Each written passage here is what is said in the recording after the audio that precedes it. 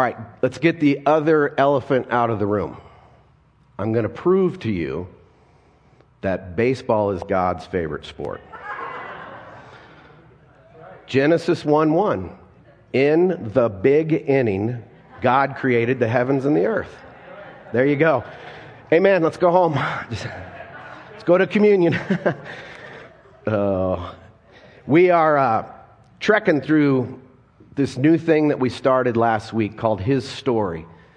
And we've been challenged to read the Bible together through the Bible Project's year-long reading plan that they put together. And I was really enjoying it this week. I mean, I've read Genesis a lot in my life, but as you're reading through it, you realize there's some weird stuff in this book. And it's okay to be honest that there is some weird stuff because you're reading an ancient book, ancient worldviews, just a different time, a different place that we're in. We're tourists when we're reading through this book. And the Bible needs to be seen as a journey to find Jesus. That's really what it is. It's a journey to find Jesus. So if you weren't with us or you didn't get started or whatever, you can go to the Novation app, click on the tile that says His Story, and you can begin to read. It doesn't matter that we're all together perfectly because some of you are going to get behind. That's just a given. I get that. And if you do, maybe fast forward a little bit or just keep reading where you're at. The goal is not checking the box every day that you did your reading. It's that we grow. And it's this discipleship opportunity. After church last week, we had a really cool little discussion about approaching the Bible and jumping into this journey. So I hope you're enjoying that. We're going to have a few times midweek, midrash. Midrash is the Jewish word for coming together as a community and studying Scripture. And so questions are going to come up. I was writing questions like, what in the world does this mean in Genesis? And so we're going to talk about it together. The first one will be Thursday night, May 12th at 6:30. And we'll do some other Sunday afternoons as well. So what we've done is we've broken it up into different series. And the series that we're going to do over the next several weeks is called Longing for Eden. When you look at the first few chapters of the Bible, in Genesis, you see this once called Eden. That was perfect. And Adam and Eve blew it, and we're going to talk about that next week. And they got kicked out of the garden. And the theme of longing for Eden it's throughout Genesis, and it's ultimately throughout the Bible. And it's what Jesus came to bring for us, bring that back to us. Ultimately, Eden is, we see, the new heavens and the new earth. We're longing for that. So, let me ask you a couple questions that are so important to life and how you see life. The first one is, are we a product of some random chance, some cosmic accident that happened gazillion billion years ago? Are we a byproduct of that? Or were you and I planned and created with a purpose? Those are two different worldviews, two different approaches to understanding what life's about. A worldview is a set of lenses in which you interpret life. That's what a worldview does. Everybody has a worldview. They're not all the same, but every worldview is trying to answer 5 basic questions. And the first question is, where are we? We're on this place called Earth in the middle of this vast universe. Where really are we? A worldview is asking the question, who am I? Why am I here? Why do I exist? A worldview is trying to answer the question, what's gone wrong? What's wrong with this world? You don't have to look too far to see the world's a mess, right? A worldview is also trying to answer the question, well, what's the solution to the wrongness of this world? And then, what time is it? We say it's the year 2022, but time and space, if you're on Jupiter, their days are longer. I mean, where are we? Jesus answers all of those questions and gives us a foundation to build our lives on and to have a worldview, his worldview about our own lives. That's why I follow Jesus. All these big questions of life, he's the only one that gives anything solid answer to them, true and honest, in my opinion. I think when the scriptures are interpreted correctly, they answer all that we see, our world, that those questions answered. When it comes to any good book or movie, there's a plot, right? And a plot is a storyline that's followed through the book or the movie. For example, I'm a big Lord of the Rings fan. Anybody with me? Cool, 3 of us. Lord of the Rings, if you don't watch the first 10 minutes of Lord of the Rings, you're going to be lost if you go way ahead. And if you don't read the first chapter, you'll miss the whole point. You'll be talking about hobbits and the Shire and orcs and going, what in the world is going on here? But if you watch the first 10 minutes, then you'll understand what the main plot line is. I believe the same is true when it comes to the book of Genesis. Genesis 1 through 11 in particularly, if you've been reading along, you got the main plot of what God is trying to do in this world. Today I'm looking at Genesis 1 and calling it In the Beginning. And Genesis 1 is not a science book. It's not a how did God create and all this stuff. It's not trying to be that. Genesis 1 is a poem. It's a song with lyrics. That's in the Hebrew and understanding. That's really how the Genesis 1 plays out. And we get so lost in the weeds trying to make it a science book when that's not the intention. There's been a lot of controversy over how God created the world. How did he create the universe? A lot of controversy. Evolution, not evolution. Christians in themselves, was it a literal six?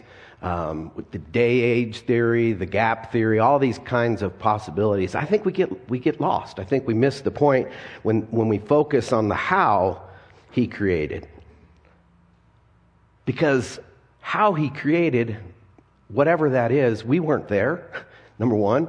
Number two, it doesn't change the reality of the historical person of Jesus Christ. Like he came into this world and changed everything. And that's so important that we understand that why he created is way more important than how he created. I want you to understand that this morning. I get it. It's fun to debate. It's fun to talk about science, all of that kind of stuff. And I think it's important and it has its place. But don't get lost there. Why he created the heavens and the earth and people is more important. Genesis 1:1. In the beginning, God created the heavens and the earth. It's interesting about that one verse. In English, that's 10 words. In the Hebrew, it's 7 words. In the Hebrew, the number 7 is the number of completion or perfection. So right there, we're seeing a jewel right before us, a treasure when we understand, and this wasn't written in English, it's translated, the number of completion. In the beginning, he created the heavens and the earth. Let me start with this, though. His story did not begin at Genesis 1:1. God did not begin at Genesis 1:1. God has always existed in the 3 persons of the Trinity, the Father, Son, and the Holy Spirit, have always existed in this perfect, communal, others-centered relationship. That's what is God like? What is God? He's an eternal relationship between the Father and the Son through the Spirit. And so God pre-exists creation. And when you start looking at the totality of Scripture, you see that all 3 persons of the Trinity were active in creation. We're going to really look at how Jesus was active in creation this morning. I'm going to try to give you the who, the how, and the why of creation with our time together, and then we're going to take communion this morning. First of all, Jesus is the Creator God. If you're taking notes, Jesus is the Creator God. Jesus isn't a created being. Some people who don't embrace the Trinity or understand the Trinity go in the wrong direction and make Jesus some sort of created being. No, Jesus has always existed. God's Son has always existed. And that's not understanding that creates a lot of problems for a lot of people.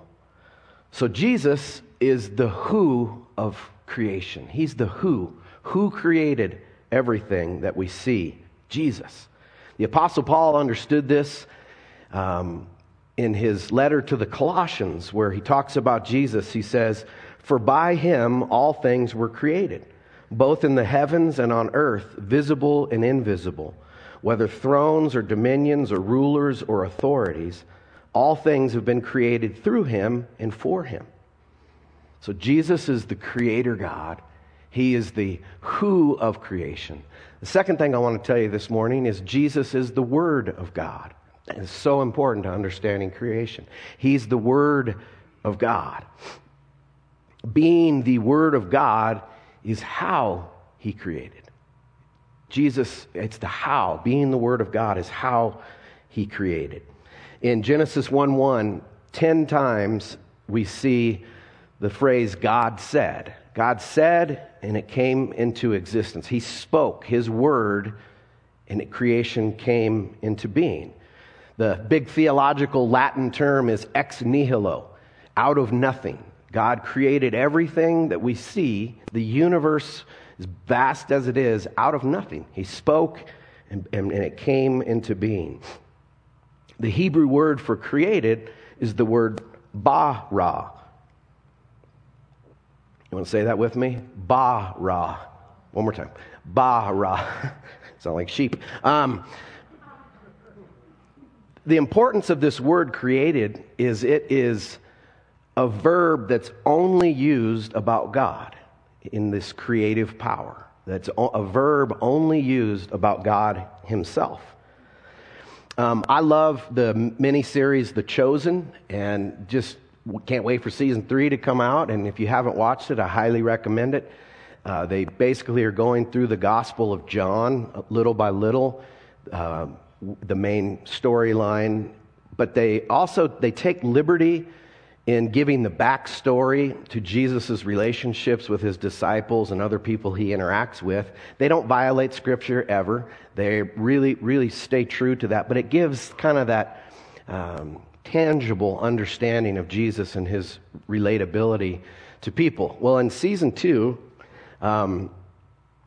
they're in Samaria, and the Apostle John has just kind of been rebuked by Jesus in the scene that I'm about to show you, and he wanted to call fire down from heaven on people who wouldn't show Jesus and his disciples hospitality, and he's like, "Nah, I don't think you're getting this whole Jesus thing just yet."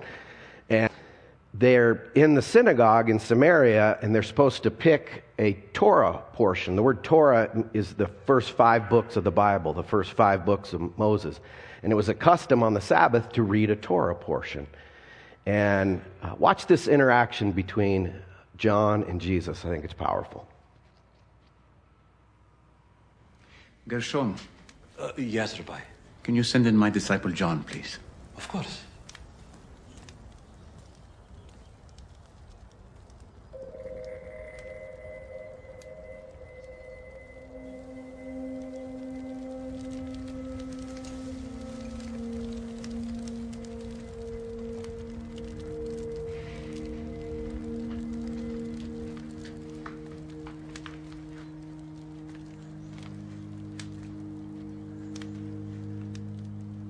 The 5 books of Moses, and no more. They're missing out on so much. Yes. But we have to start somewhere. What do you think I should read? Maybe Moses striking the rock instead of speaking to it. Or Balaam hitting his donkey when he was mad. Don't torment me. How about when Moses broke the tablets? Jonathan storming away from the dinner table. Samson striking down the men of Ashkelon. Oh, wait. They don't have those scrolls. I get it. I really am open to suggestions for the reading. I couldn't. After today, after yesterday, I do not feel very much worthy. who's worthy of anything. You? But no man, apparently. I'm a man, John. And yet,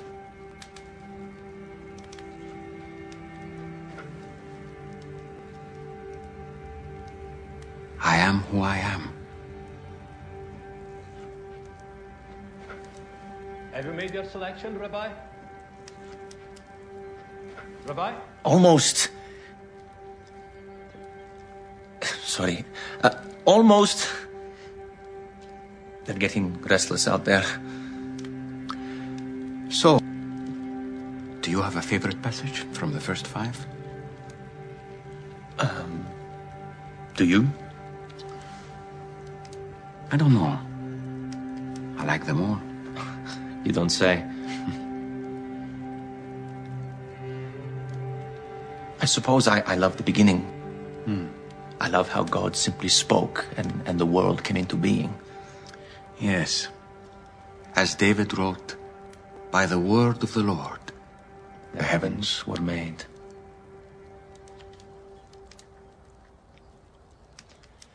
You know, the Greeks use word to describe divine reason, what gives the world form and meaning. I like that. And it is a favorite memory.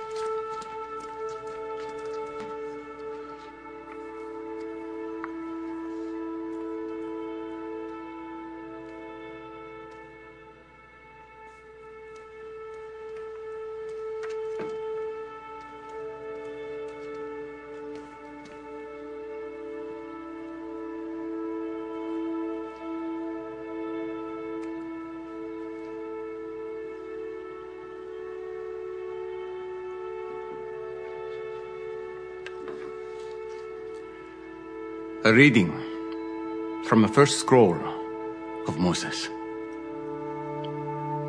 In the beginning, God created the heavens and the earth. In the beginning was the Word.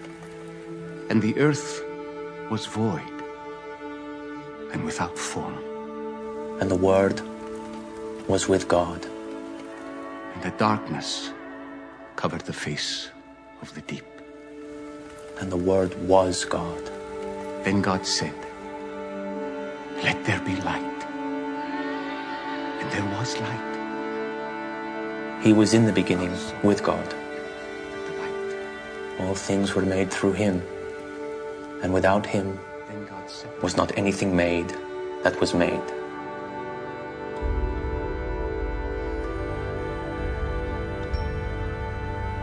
In him was life. And the life was the light of men. The light shines in the darkness, and the darkness has not overcome it.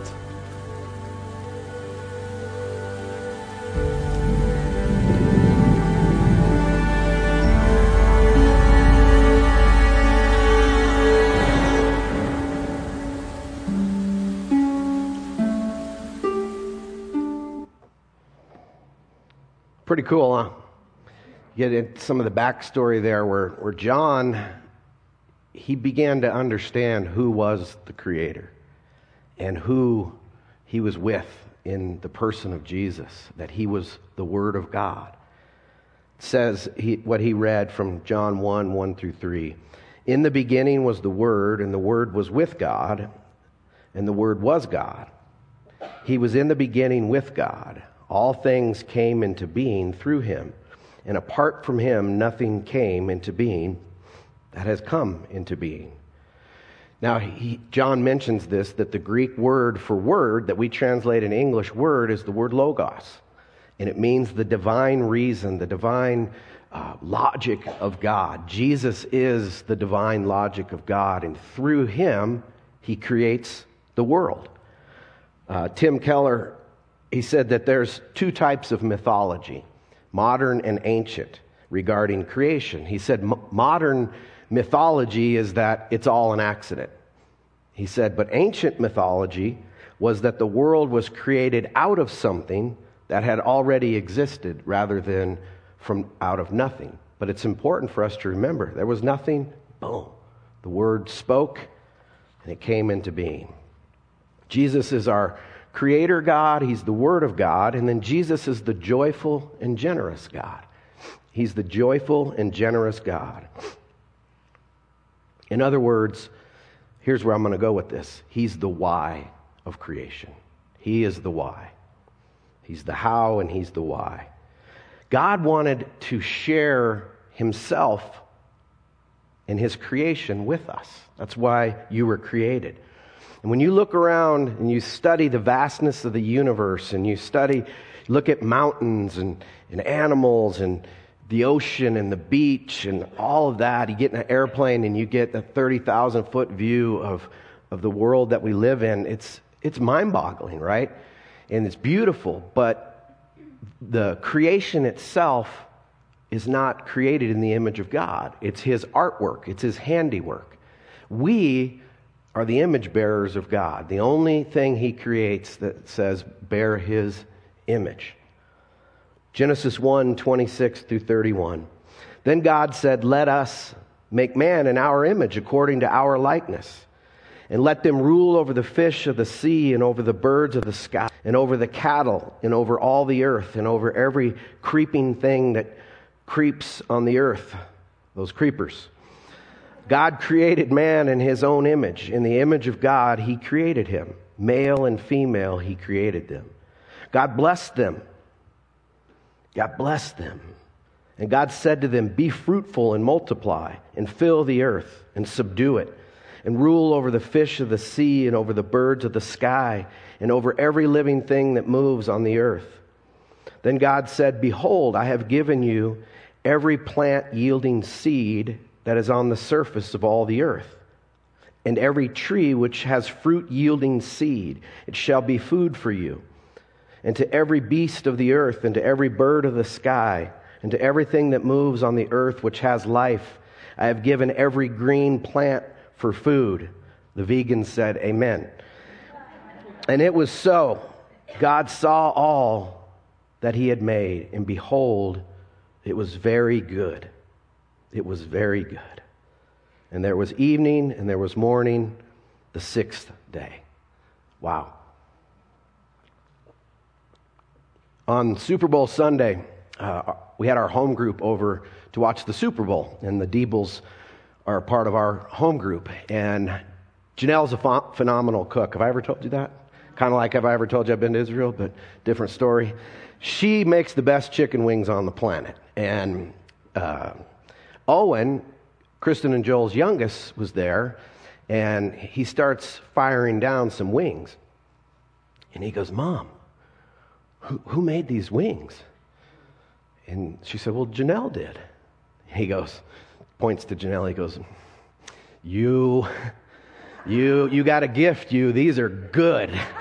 And it was classic, man. He did one of these. No, you. It was good. We say things are good when they're good, right? Man, that was a great meal. It's a great song. That's a good book. That was a good movie. To call something good, it's just, man, that's good. And God looked at His creation and He says, it's very good. Man, we need to get that here, because here's my point. That's the plot of this whole story that we're reading. His story is He creates, and it's very good. And I get it. If you've been reading already, we're on the third chapter. Humans screw it all up, right? And we've been screwing it up ever since. But Jesus, what we have to get to the point of understanding Jesus is His creation is still good. His creation is still good. The real plot is not that everything is bad, but that He is good and His creation is good, and He has a plan to make it forever good, and we're part of that plan. That's good news right there. Trust the plot. I've been saying that all week. Trust the plot. You look at the chaos of the world and the badness that's in the world around us. Trust the plot. Trust the one who's authoring this whole story. The author and finisher of our faith. He's got this. He does it when it looks bleak and terrible. And we hear all the news. He's still good, and he's working his plan. He's working his plan. Never taking a day off. The last thing, Jesus is the creator God. He's the Word of God. He's the joyful, generous God who invites us to co-rule with him and steward creation. That invitation is still there of his good earth. Jesus, the carpenter man. I think it's kind of funny and cliche, but if you're going to be the creator of this world and you're going to come into the world, you should probably be a carpenter, right? Have something to do with creating and building things, because that's who he is. Jesus, the carpenter man, the incarnation. God became human. It's mind-boggling. God came to us. Every other faith and religion in the world is man trying to get to God, have some kind of ladder. Our God said, you know what? I'm coming to you. I'm going to become one of you. And he lived his life in the same bodies that we have, subjected himself to the elements, to being hungry, all the things. John understood this in the first chapter when he says, and the Word became flesh, that's Jesus, and dwelt among us, and we saw his glory as the only begotten from the Father, full of truth. No one has seen God at any time. The only begotten God who is in the bosom of the Father, he's explained him. Noah, Abraham, Moses, David, they all talked to God, but they never saw God. And their view of who the God of Abraham, Isaac, and Jacob was still distorted to some degree. Jesus came, it says, to explain what the Father was really like. So if you want to know what God is like, you look at Jesus. If it doesn't line up with Jesus, then it's a off view of what God is like. With this understanding of Jesus becoming one of us, he is the culmination of creation. Jesus is the culmination of creation. His life, his death, and through his resurrection, his ascension back to the Father, and his promise to come back one day. The culmination of creation. He's the new Adam. Paul calls him the second Adam, or the true Adam. He's now, as Adam was the representation of all humanity. The name Adam means man or human. Right, Adam? Wherever you are. Where was I? He is, there you go. It's the second Adam. And tripped myself up there. As the second Adam, he now becomes the representation of humanity. And all who will choose to participate in seeing him as Lord and Savior, and they find light, they find life, they find hope, they find peace. In his humanity, Jesus shows us what God is like, but he also shows us what it means to be human in how he lived his life, self-sacrificially, others-centered, self-denial. Like he's the model human. He's the model that we're following. In Revelation 21, the end of the book, the end of the story, the end of the library, it says, and he who sits on the throne said, behold, I'm making all things new. That's powerful. Making all things new. And you're part of that. I'm part of that. Jesus is going to recreate and restore the heavens and the earth. Sometimes we get this funny idea that heaven is we're floating around in some sort of worshipful trance playing our harps. Nothing could be farther from the truth. We're not turning into angels. Angels are supernatural beings that God created. We are, natural beings, but at the glorification of all things, when the culmination of all things, we're going to get resurrected bodies, and we're going to live on this earth, and we're going to steward God's good creation. Guess what? Without any sin, sorrow, sickness. Hopefully snow won't be here, and grasshoppers. But maybe we'll get along with the grasshoppers. But maybe they'll be tamed, man. That's a whole other sermon for me. But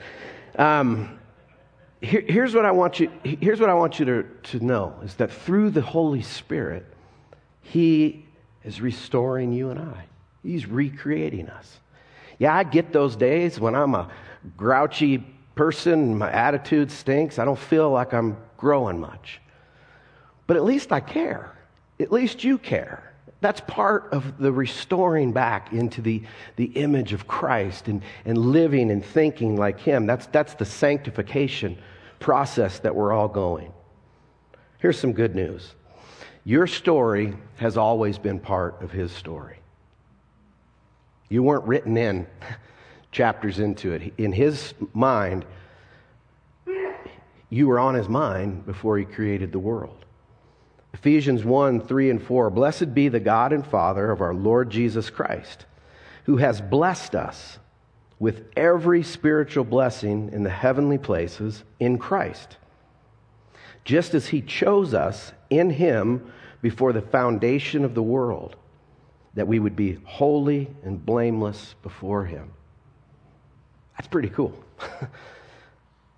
You were on the mind of God and in the plan of God before Genesis 1:1 even took place. I write that in my front of my Bible. Go read John 1:1 and go read Ephesians 1:3-4 before I begin the story, because there's the backstory to it. You were part of His story. You weren't an accident. Even if your parents didn't plan you, you were planned in the mind of God. You're no accidents. And He loves you. In the beginning, Jesus ordered the chaos. We read in Genesis 1:2 that the earth was void and formless and darkness covered the deep. And then He begins to speak and He starts ordering creation. Well, Jesus came into His creation, His world, to undo the chaos and disorder of humanity that we live in. And here's what I want to tell you. He wants to undo the chaos of your life and reorder your heart. It takes cooperation on our part. It takes desire and participation. But He promises to do it. He's such a good God. We're going to take communion. And before we come to the elements, I want to challenge you with two things this week. Would you take some time in prayer and just contemplate that truth that God planned you before He created anything? You were on His mind before the heavens and the earth came into being. And the second thing is, would you take time this week to thank Him for all the good things in your life? There are always something good to look at life, even when life is difficult, and say, thank you, God. I mean, we can start with the most basic things, that we have food and clothing and shelter and heat and all the things that we need. You know, He's promised, and He gave us everything that we need in Christ. He says He blessed us in the heavenly realms with every spiritual blessing. All that is Jesus's, He shares with you and I now. It's yours. It's your resource. We don't need to ask Him for more of anything. We have everything we need. We just need to learn how to acknowledge that, thank Him for it, and live in that. And it's a process. I get it. I'm a big process piece of work, but I'm in. I'm not going anywhere. He holds the words to eternal life. Where would we go? Sometimes people, you start reading the Bible, and you see these weird things, and I hear of people, they lose their faith because this is in the Bible. And it's like, what? Listen, look at Jesus. Always remember, start with Jesus and work your way backwards, from there. Because in this day and age we live in, there's so many people who say, I'm done. I'm walking away from this Christianity thing. I'm walking away from the church. Hear a lot of superstar Christians doing that lately. And I was reading something by Tim Keller, and he was talking about when somebody's in that position where they're going to walk away from their faith, he listens to them, and try to listen to them compassionately, and then will say to them, are you telling me you no longer believe that Jesus Christ really lived and died and rose again? Is that what you're saying? And he said, 99% of the time, somebody's like, thank you. That's very helpful to refocus, recalibrate. The starting point is Jesus. He lived, he died, he rose again. And that's what we're celebrating. This morning when we take the cup, and we're remembering what he did for us. Lord, as we move into the communion table this morning, I pray that you would fix our hearts on you. Thank you that you're restoring us, healing us. God, I pray for anyone listening that has never put their faith and hope and trust in you, that right now would be that time. That taking communion would be an act of faith and belief. Believing that you lived, you died, and you rose again, and that you're coming again for us. In Jesus' name, amen. We take communion as a family here at Novation, so there's 2 tables. There's some gluten-free options up here, but just grab a cup, grab the bread, and go back to your seat. We're going to sing a song, and then we'll take the elements together.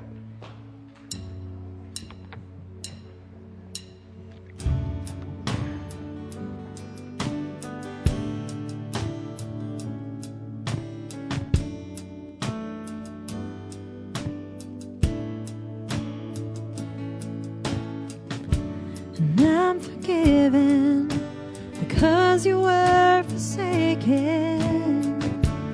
I'm accepted, you were condemned. And I'm alive and well, your spirit is within me, because you died and rose again.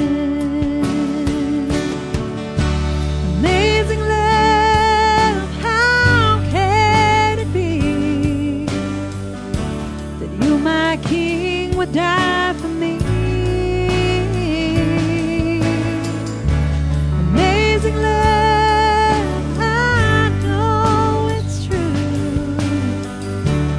It's my joy to honor you, and all I do, I honor you. I'm forgiven because you were forsaken, and I'm accepted, you were condemned. And I'm alive and well, your spirit is within me, because you died and rose again. Amazing love, how can it be that you, my King, would die for me? Amazing love, I know it's true, and it's my joy to honor you, and all I do, I honor you.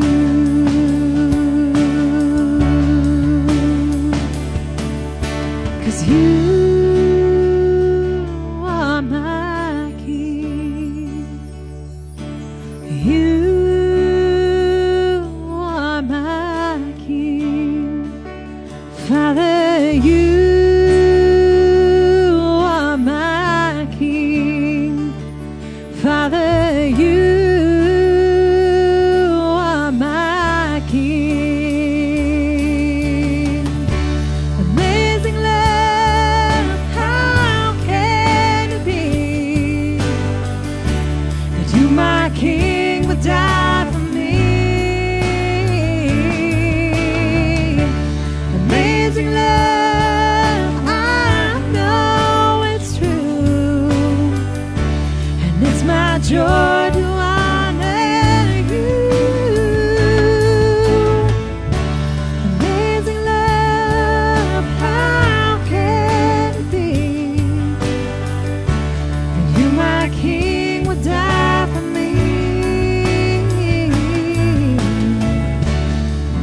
amazing love, I know it's true.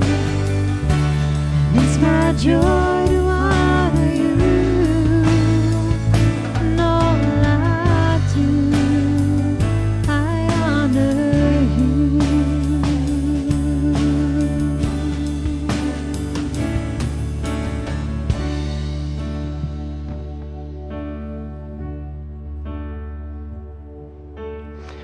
In the lyrics to that song, it says he was forsaken.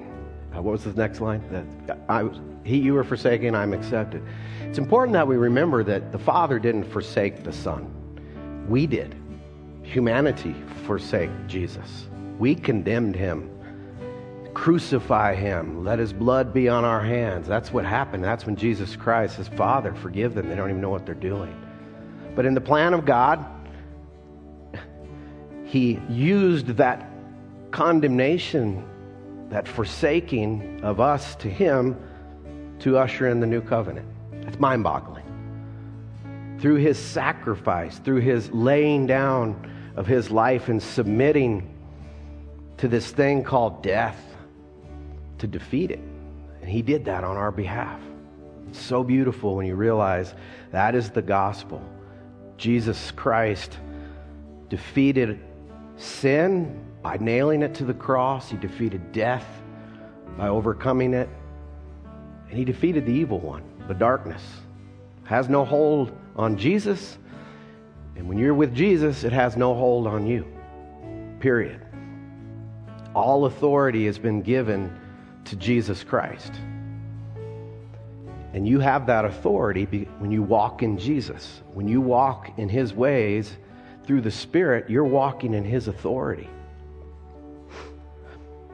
On the night he was betrayed, he was with his disciples. And it says that he took bread and he broke it. And he lifted it to heaven and he blessed it. And he said, this bread represents my body that's going to be broken for you. He said, eat it in remembrance of me. Let's do that.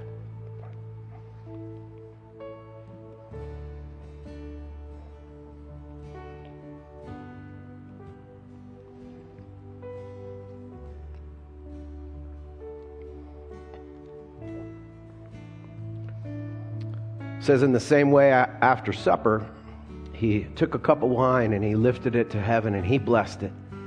And he said, this cup represents my blood that's going to be shed for you. This blood that's going to usher in a new covenant. The sacrifice of all sacrifices to end sacrifice on our behalf so that we could have life and eternal life. Let's take it in remembrance.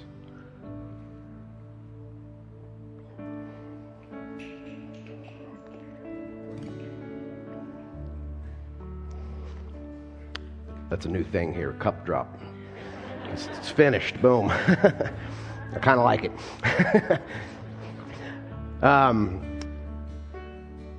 Will you just put your hands out in front of you? I want to pray a blessing over you from the Spirit.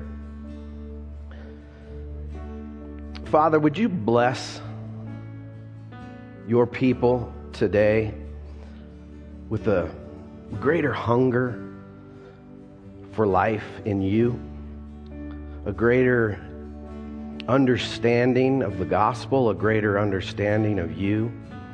Thank you for your patience, Lord, with all of us. Thank you for your grace that's sufficient, that your mercy is new every day. Help us to put the past in the past and leave the future into your hands and just live present in the moment, enjoying you and your good creation and the new creation that we have because of you, Lord Jesus. We honor you. You are precious to us, Lord Jesus. Bless each one of us, Lord, today with an awareness of your peace, an awareness of your joy in spite of what's going on in life. Lord, would you bless the relationships and marriages that are in this room and the families? Let them be centered on you. Thank you for your grace in every circumstance. In Jesus' name, amen.